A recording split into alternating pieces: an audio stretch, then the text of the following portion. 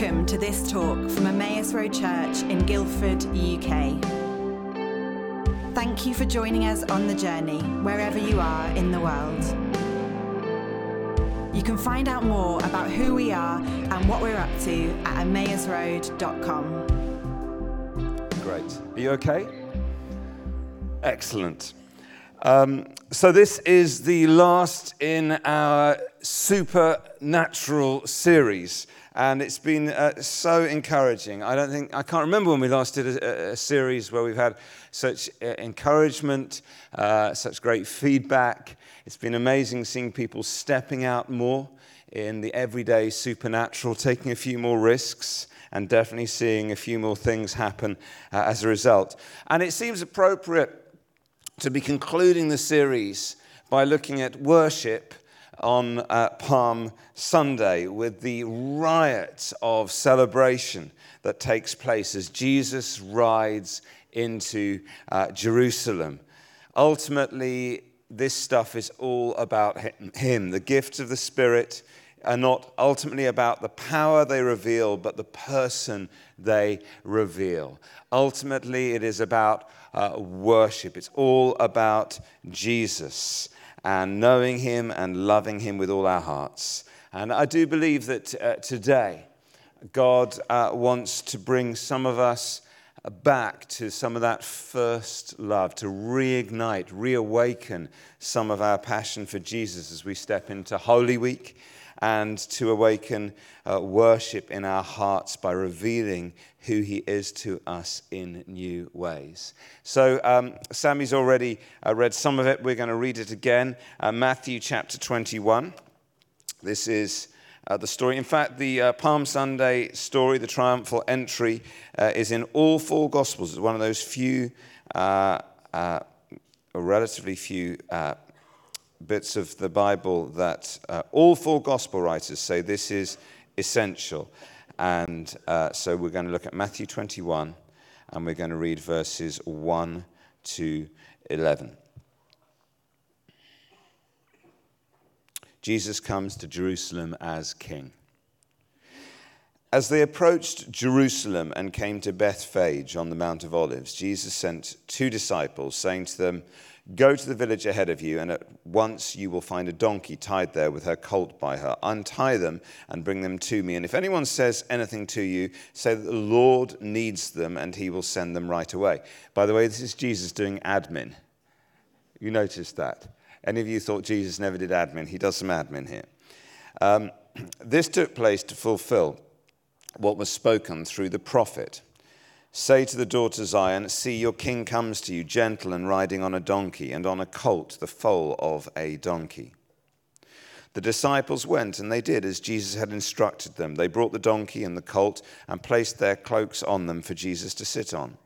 A very large crowd spread their cloaks on the road, while others cut branches from the trees and spread them on the road. And the crowd that went ahead of him and those that followed shouted, "Hosanna to the Son of David! Blessed is he who comes in the name of the Lord! Hosanna in the highest heaven!" And when Jesus entered Jerusalem, the whole city was stirred and asked, "Who is this?" The crowds answered, "This is Jesus, the prophet from Nazareth in Galilee." And then Jesus goes and he cleanses the temple. It's a great, dynamic, explosive moment. A beautiful story, a riot of worship and celebration with mind-blowing significance that can easily be missed by those of us sitting here in the 21st century in the Western world. My sons both love video gaming, and apparently I'm terrible at it. I shoot the wrong people. This is literally the most embarrassing thing I could share with you today. I get car sick playing video games. How pathetic is that? So it's too much for me. But my sons are into video gaming, and they tell me that developers of video games will often put little secret messages, little keys hidden within the game, and these are called Easter eggs, I'm told. And in this passage, we have some significant Easter eggs, some hidden meanings, some hidden messages that I just want to let you know about because I think they are encouraging, enlightening, and exciting.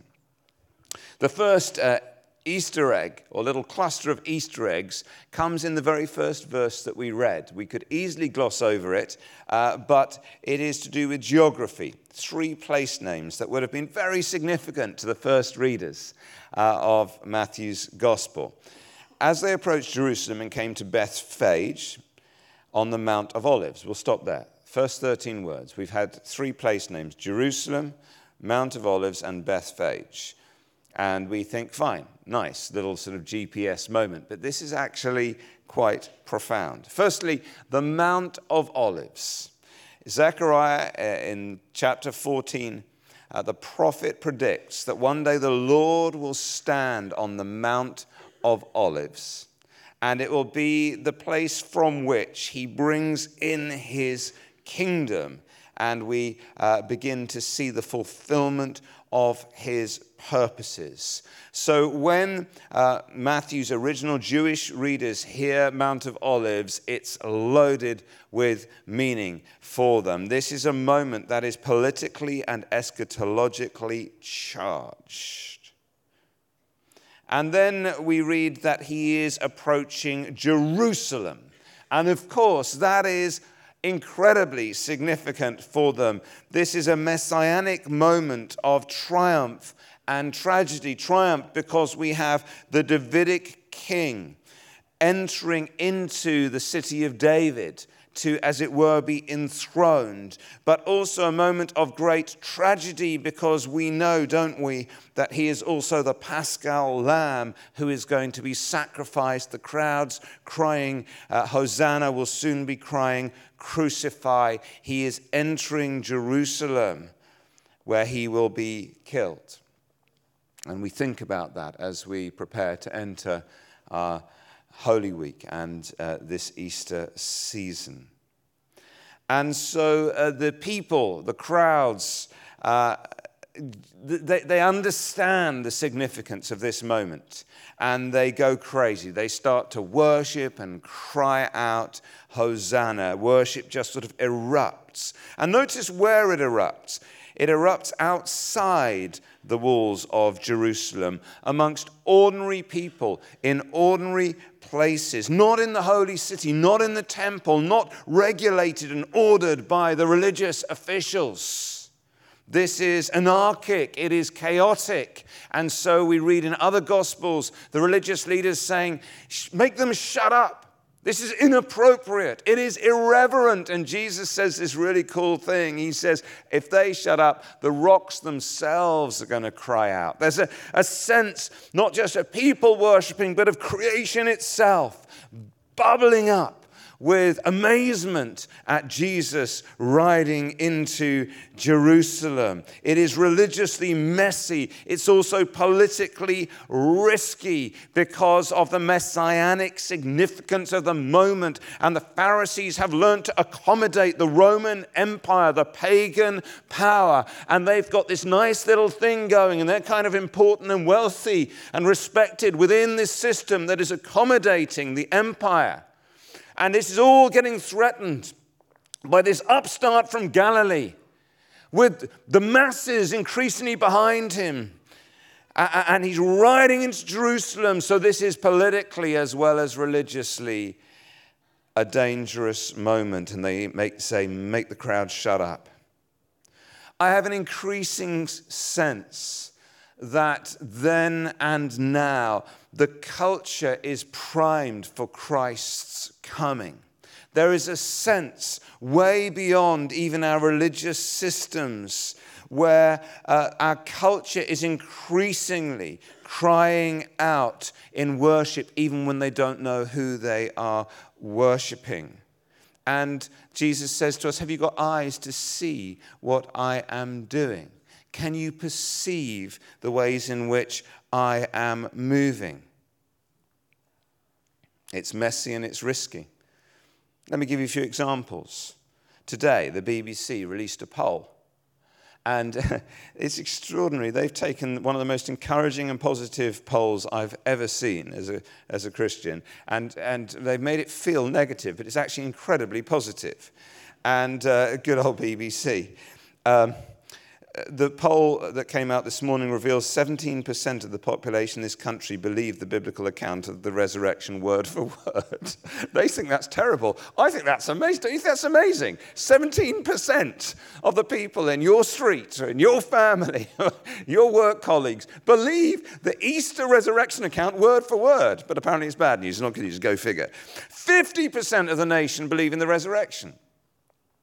9% of non-religious people who say, I'm not a Christian, I'm not into religion, I don't know if any of us, they believe in the resurrection.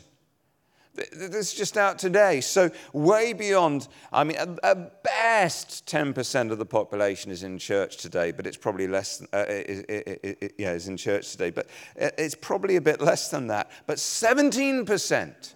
Almost double the number out there believe the Easter story word for word. This is a great opportunity to be a little more courageous with our friends, to demand more of strangers, as we just heard. The culture seems primed to receive the coming king intellectually, increasingly.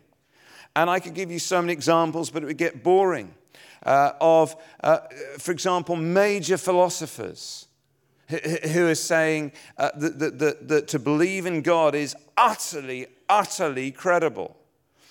Interesting, when you talk to Amy Orr Ewing, who sometimes comes and preaches here and heads up the Ravi Zacharias ministry throughout Europe.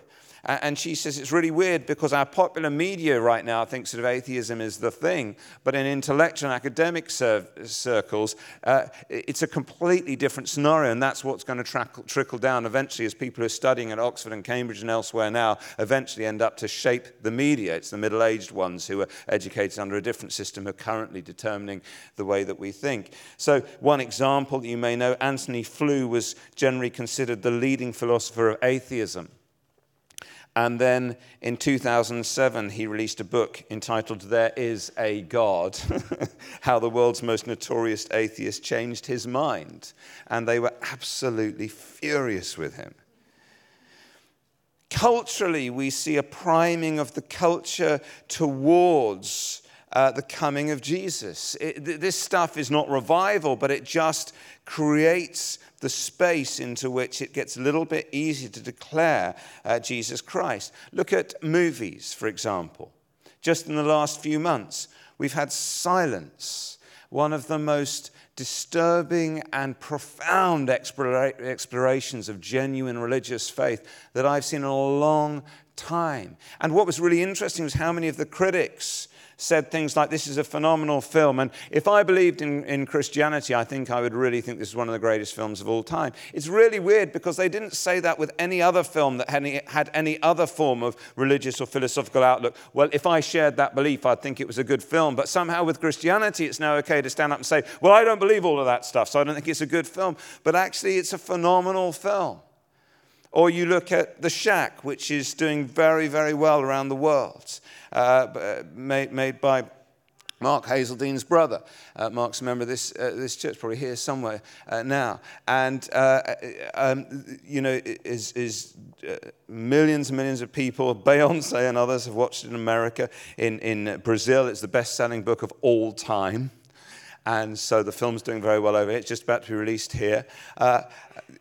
It's an exciting moment. Netflix, on March the 31st, released its new, most expensive film, and it's called The Discovery, and it is exploring life after death and what would happen if actually we suddenly discovered scientifically there is life after death. And so our culture is primed with the conversations and the wonderments that might well lead to faith. So Jesus is Mount of Olives, he's moving into Jerusalem, the crowds erupting in worship. And the other bit of geography we have here is Bethphage. This is where Jesus is approaching from. Now you may know Bethphage literally means the house of unripe figs. Catchy, I know. This is colossally significant, okay? because in the Old Testament, fig trees were one of the main ways in which the house of Israel is represented. And if we were to scroll just forward a little bit in this chapter, just after Jesus has cleared out the temple, we read in verse 18, early in the morning as Jesus was on his way back to the city, he was hungry, seeing a fig tree by the road. He went up to it but found nothing on it except leaves. And then he said to it, may you never bear fruit again. Immediately the tree withered. And when the disciples saw this, they were amazed. How did the fig tree wither so quickly, they asked. And Jesus replied, truly I tell you, if you have faith and do not doubt, not only can you do what was done to the fig tree, but also you can say to this mountain, go throw yourself into the sea, and it will be done. If you believe, you will receive whatever you ask for in prayer. So the story begins in a place called House of Unripe Figs. Jesus rides into Jerusalem. Everyone goes crazy. He cleanses the temple. He then pops out of the city for the night. He's hungry, and he curses this fig tree because it's not bearing fruit, and it dies instantly. And then he says to the disciples, hey, if you pray, you can see stuff like this happen, and mountains could be thrown to the sea. What's going on here? Well, there's a couple of things. Firstly, and it's just a fascinating little detail, when Jesus says, if you've got faith, elsewhere it says as small as a mustard seed, you can make a mountain jump to the sea, he's referring to the mountain that is the mountain of the Lord, Jerusalem, the temple. Okay? We tend to say the mountain of cancer can be thrown into the sea. Well, maybe, but that's not primarily what it's saying. Jesus is saying, if you guys pray, if you have even the smallest seed, what you're going to see is the structures of religion, the structures of empire, the structures of dominance will be thrown into the sea. They'll be leveled off, and a new era will begin. You have power in your prayers to change the authority structures in your workplace, in our cities, in our nations. Not just to pray, dear Jesus, please bless me tomorrow type prayers. Anyway, the fig tree thing. Jesus is, sorry, it's too interesting not to throw that in, but it's not to do with the talk. But listen, the fig tree thing. So Jesus is riding to Jerusalem from a place called the Unripe Figs, and he curses a fig tree for not being ripe. The symbolism here is this, that Israel is not ready for his coming. Israel is not being fruitful. It is not ripe, and therefore it is about to be cursed. There is a sense that a new Israel is going to be risen up. A new temple, a new Jerusalem, a new order is about to kick in. And so we have here Jesus rebuking the fig tree and beginning his ride in a place called Unripe Figs. And so the challenge for each one of us on Palm Sunday is clearly this. Are you ready for Jesus? Are you expectant? Are you ripe? Is your life bearing fruit at the moment that Jesus comes to reign? It is so easy, especially, dare I say, in a place like Guildford, to get comfortable with things as they are, to secretly hope that nothing changes, that no one rocks the boat, like the Pharisees who've accommodated the Roman Empire. You're paying off your mortgage. Your pension pot is filling up nicely. Your work is going well. Your house is insured. Your health is insured. Your life is insured. And you come to church, so your eternity is also insured. You're comfortable. But are you ripe? Are you ready for major disruption? What if Jesus is going to mess it all up? What if he is going to upset the status quo and invert the system in which you are doing so well? This is good news of great consolation for the poor and bad news of great disruption for the rest of us. Are you ready? Are you bearing spiritual fruit? I know some of you are bearing material fruit. You're doing very well. But are you bearing spiritual fruit? Are you living in such a way as to transform the lives of others for the best? Are you leading people to Jesus? Are you praying for the sick? Are you an agent of the King coming home to his kingdom? Jesus comes to comfort the afflicted and to afflict the comfortable. So 3 places: Bethphage, unripe figs; Jerusalem, the Davidic city; and Mount of Olives, where the Messiah will reign. And the people get this and they erupt in worship. And so we have this scene that is described as the triumphal entry. And that too is loaded with these video game Easter eggs. Because you see, it was the tradition of Caesar, of the emperor, that when he won some big conquest, he would ride into a city and he would have the slaves he had captured in front of him. And by 20 BC, so before the time of Christ, any kind of triumphal procession into a city was the sole privilege of the emperor. You couldn't just have any military officer doing it, only the emperor. It was that important. It is that symbolic. When you ride into a city in that kind of way, you're saying, I'm in charge. And the way that the emperors, the Caesars would do it is that people would line the streets and they would cry, "Hail Caesar!" And he would ride a great stallion. You bet your bottom dollar he's going to choose the best horse he can find, the most impressive one of those ones that picks his, not paws, what do you call them, hooves up like that. I'm a great equestrian. And as I said, the slaves will go ahead, but also the Praetorian Guard would go before him. He would wear a crown of laurels around his head. He would then, once he entered the city, whichever city it was, he would ascend a throne where he would be flanked by the 2 most important people, generally his sons, or sometimes we read in historical accounts it was his son-in-laws, one on each side of him. And then, get this, a bull would be sacrificed.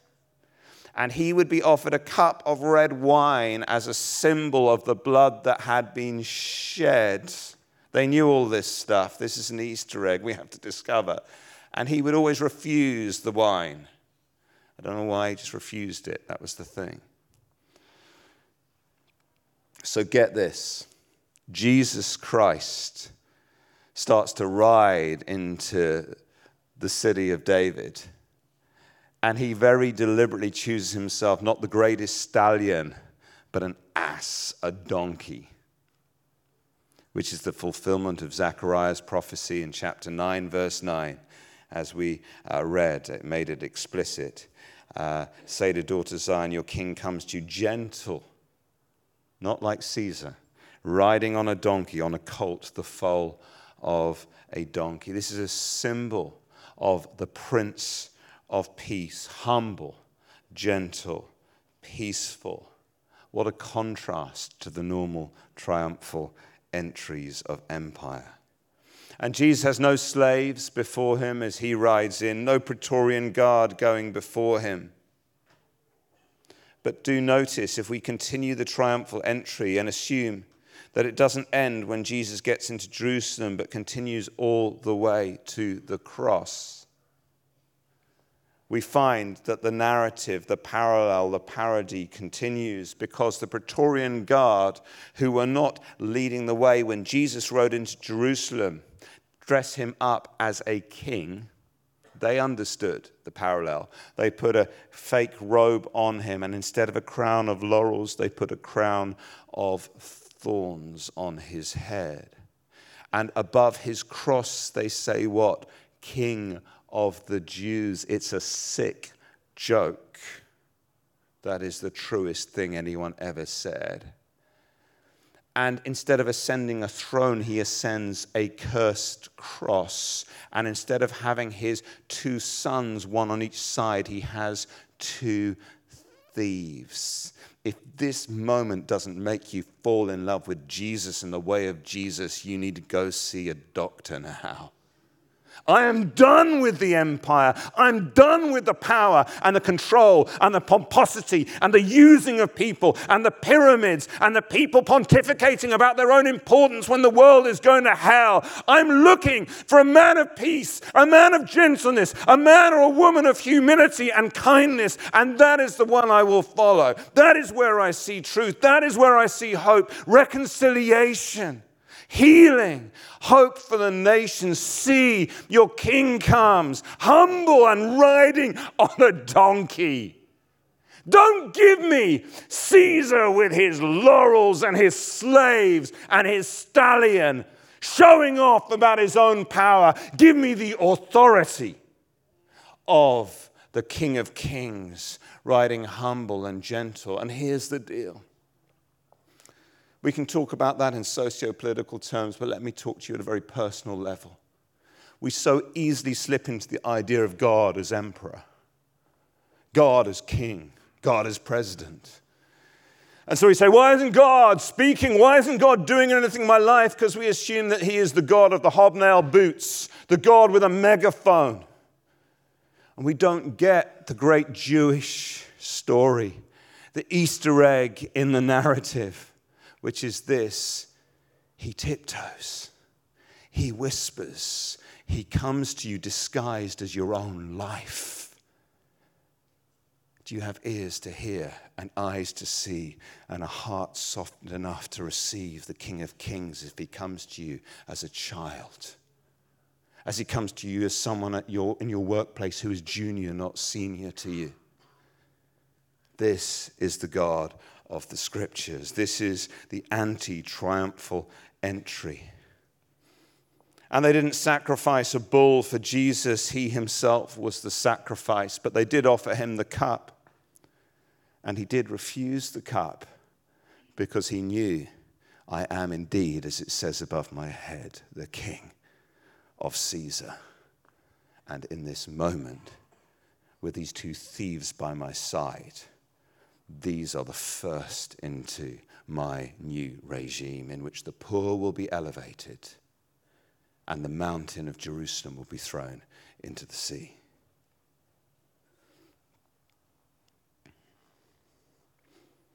There's an alternative value system that we've bought into as followers of the king on a donkey, which has a profound bearing on how we do family, how we do parenting, how we do business, how we do management, how we do everything. I heard about a businessman, the COO of a major organization, who was trying to work out what does this value system mean. And he realized that the directors of the organization will have parking spaces, limited space, parking space at their offices. And he thought, why is that the directors should have the parking spaces? Shouldn't we just give the parking spaces to the people who most need the parking spaces, who maybe, they've got babies or they're not as fit and they can't walk as far. And so he himself quietly has given himself a space, and he's not making a big deal about it. But down the road, round the corner near the station, has to walk 5-10 minutes every day. And some of the newest employees get those parking spaces that used to be allocated for the directors. Isn't it a silly little thing? Can you imagine how upset people are about it? I've worked for years for that parking space. You did? And there we call the lie on the whole system. Followers of the king on the donkey are not controlling or dominating, but serving and apologizing. Men, we are so frequently taught that we must project power, not make ourselves vulnerable. We must understand the difference in authority and power. Power controls. Authority is given. And I've noticed that authority is mostly given to those who are strong enough to be weak, who are humble and gentle and merit that kind of respect. And so choose authority rather than power. Caesar had great power as he rode into the city, but Jesus had ultimate authority on that donkey because he didn't need the stallion. He didn't need the slaves. So I want to show you a video, and this is one that we put out a week or two ago. It's the most extraordinary testimony from a woman called Helen Berhane in Eritrea. And it is one of the most stunning examples of Christ's victory through meekness and suffering that I've seen, and also of the irrepressible and inexplicable worship that rises up beyond hype in our hearts when we truly know this Jesus. So Danny, this is the second of the two videos I gave you. Let's take a look at this and kill the lights if we can.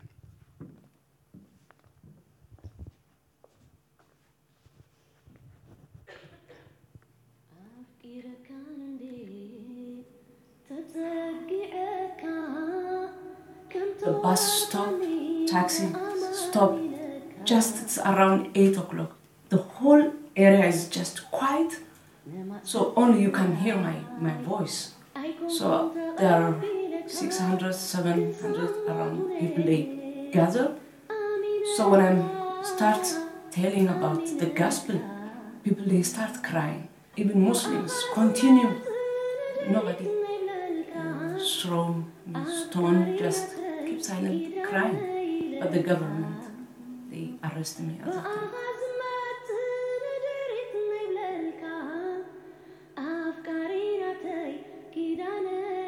They say, we must put her far from the city so she can't pray, she can't do anything.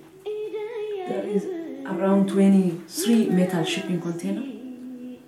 When we came closer to the container, I saw young people, they start peering us. The guard, he came and he opened one container, he pushing us in. The container is not clean, it have small insects. So he starts crunch your body. We are asking, where is the light? So he said, no, there is no light.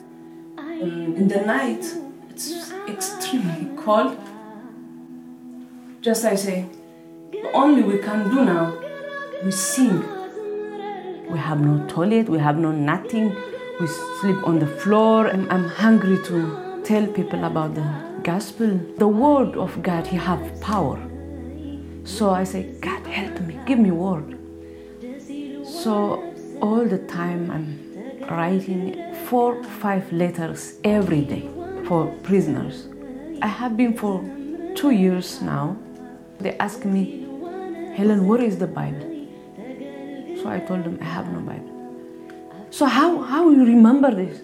You have been for 2 years, but you write like this. So how you remember this? So I told them, it's in my mind. In your mind? So they start beating me a lot in my head and long beating. So afterward he says, just go to the container. He kicked me. I stay the whole night, it's bloody pain. Early in the morning they came again. But now you must stop teaching guards. I told him, no, if somebody came around my container, I'm preaching. I can't stop preaching. So he started taking this stick. When he beat you with this stick, you feel the whole your body fire. They know where is the nerves. So my body starts shaking by itself. Helen, you must stop preaching guards. So just I kept silent, his eyes red, and yeah, he beat me countless. Now it's the last one because I have no energy, I know. So just I start preparing myself to die. So at last he's totally exhausted. So just I look at him, yeah, you did your job. Also I'm doing my job. So they took me to other container, the worst container. It's dark, I can't see anything. Just I'm standing and start singing. Just doesn't matter. God gave me a new song. So just I'm singing the whole night. All the prisoners can hear. Thank you for everything, God. The bad toilet, cold, hot, everything. Because I love to worship him. He's my father. After the last torture. I stay for 8 months, but my situation, just I'm very sick. They don't have enough medicine. They think I'm dying. They don't want you to die inside the prison. They don't want to take this kind of responsibility, so they send me home, but always security around me.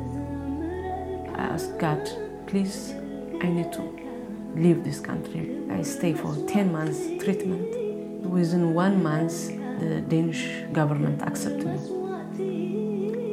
I'm start sing and write my own song.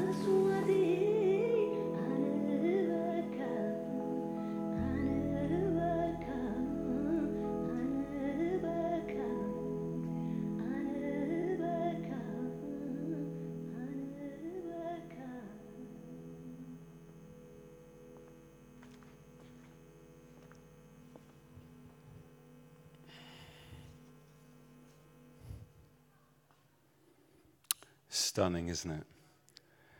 They just couldn't stop her worshipping. There she was, locked up in that container, thinking she was going to die, being beaten. But she kept worshipping Jesus. That is not hype, that is hope. That is the Holy Spirit. That is maturity.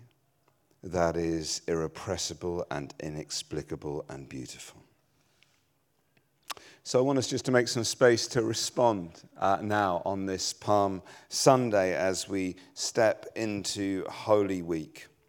You know, Paul makes this triumphal entry parallel explicit in 2 Corinthians 2:14. He says, "Thanks be to God who always leads us as captives in Christ's triumphal procession, and uses us to spread the aroma of the knowledge of him everywhere."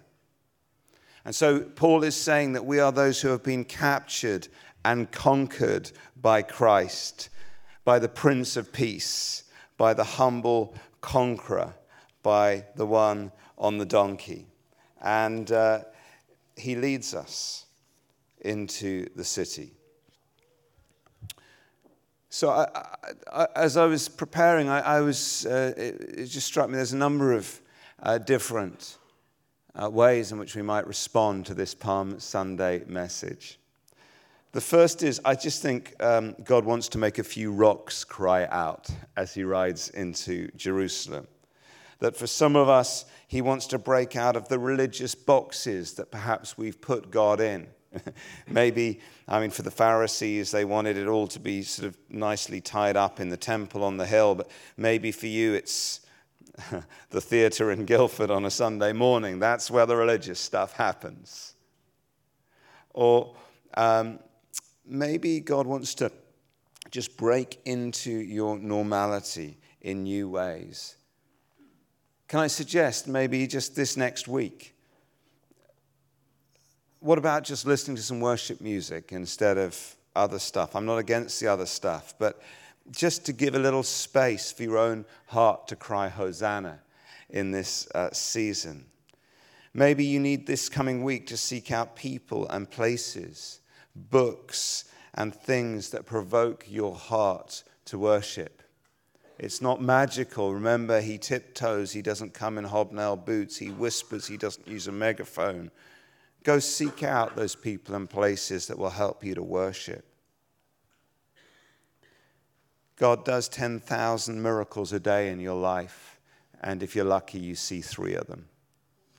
Let's pray this week that he opens our eyes to see 5, just to see a few more, to live with greater gratitude. If Helen could be in that container worshiping God for the hot and the cold, and surely we can worship God for his many, many blessings in our lives. And this thing of the rocks crying out, some of us here, we have creative gifts, and we are called, if you like, to lead worship outside of Jerusalem. I believe the Lord wants to honor and to anoint that gifting that you have afresh, to lead people who don't even know Jesus yet in worship. For some of us, he wants to, I believe, awaken new love, to capture old hearts anew. We are a little bit like the unripe fig tree, if we're honest, all potential and no product. All faith and very little fruit. And in all his grace, he's saying to us, come on, I'm on the move. I'm coming. I'm not distant. I'm not absent. I'm coming. Now get ready. Get fruitful. Put first things first. Be ready for me. Don't be like the unripe fig tree. I just wondered too whether there's one or two people here today who God is calling you to follow in the footsteps of this humble king in humility.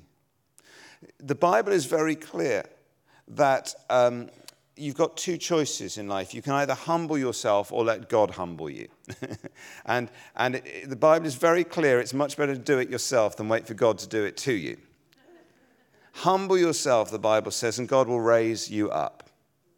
But if you go about arrogant, you will eventually be humbled because you are not that great. And so the invitation of the Spirit as we contemplate the humility of God on Palm Sunday, and we could think about Philippians 2, how God continually chose to humble himself to humanity and then to servanthood and then to the cross. The invitation of this day is to humble ourselves. It may be some of you are being called to a season in the twilight and not the limelight. Sometimes in our lives we have to go through seasons of invisibility. One of those for young mums can be those first couple of years of a baby's life where you used to be out there doing all that stuff and you had that strong identity and now you feel hidden and invisible. It's difficult. It's a season of twilight instead of limelight. I remember being in a particular church and the preaching was so boring. It was boring as hell. I use that language advisedly. And I sat there saying, God, spare me. Why do I have to listen to this? Maybe you're feeling like this even now. You know when you're thinking, I'll have one wine gum every 2.5 minutes and that will get me, And the thing was, I said to God, and forgive me for the pride that's in this, but I said, God, I could do better than these people. And the really bad thing was I knew that if I went to the pastor and offered to preach, he would have signed me up the next Sunday because he wasn't stupid. He was aware it was pretty tedious. And God said to me really clearly, do not push yourself forward. And I sat there for 1.5 years, bored almost to death. But God had said to me, don't offer yourself, don't push yourself forward. And I've often reflected now that God gives me a lot of opportunities to speak all over the world, often to thousands and thousands of people. How grateful I am for that 1.5 years where I just chose to be in the twilight, not the limelight. That I was okay to sit and listen and not be the person on the stage. Humble yourself and God will raise you up. There's a call for some of us to gentleness afresh in our workplaces, in our homes, in our marriages. So there's a whole bunch of stuff in there. But the invitation is to join Jesus on his triumphal entry as his captives. Captives of the humble, gentle Prince of Peace. And to walk with him spreading this beautiful aroma, not of empire and domination, but of humility and of the new world order in which the poor, the last shall be first, the poor shall be raised up, and the mountains shall be thrown into the sea. And so it'd be great to get the musicians back, if that's all right.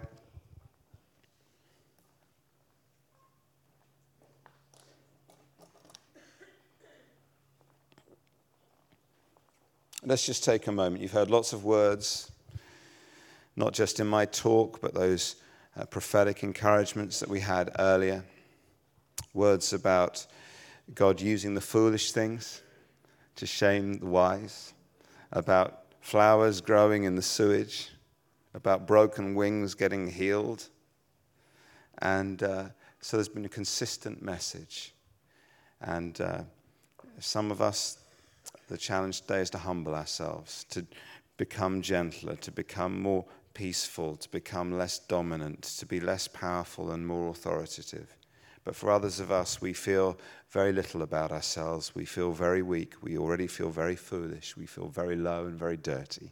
And the message of this day is that you are qualified to be raised up and filled up and sent out by the living God.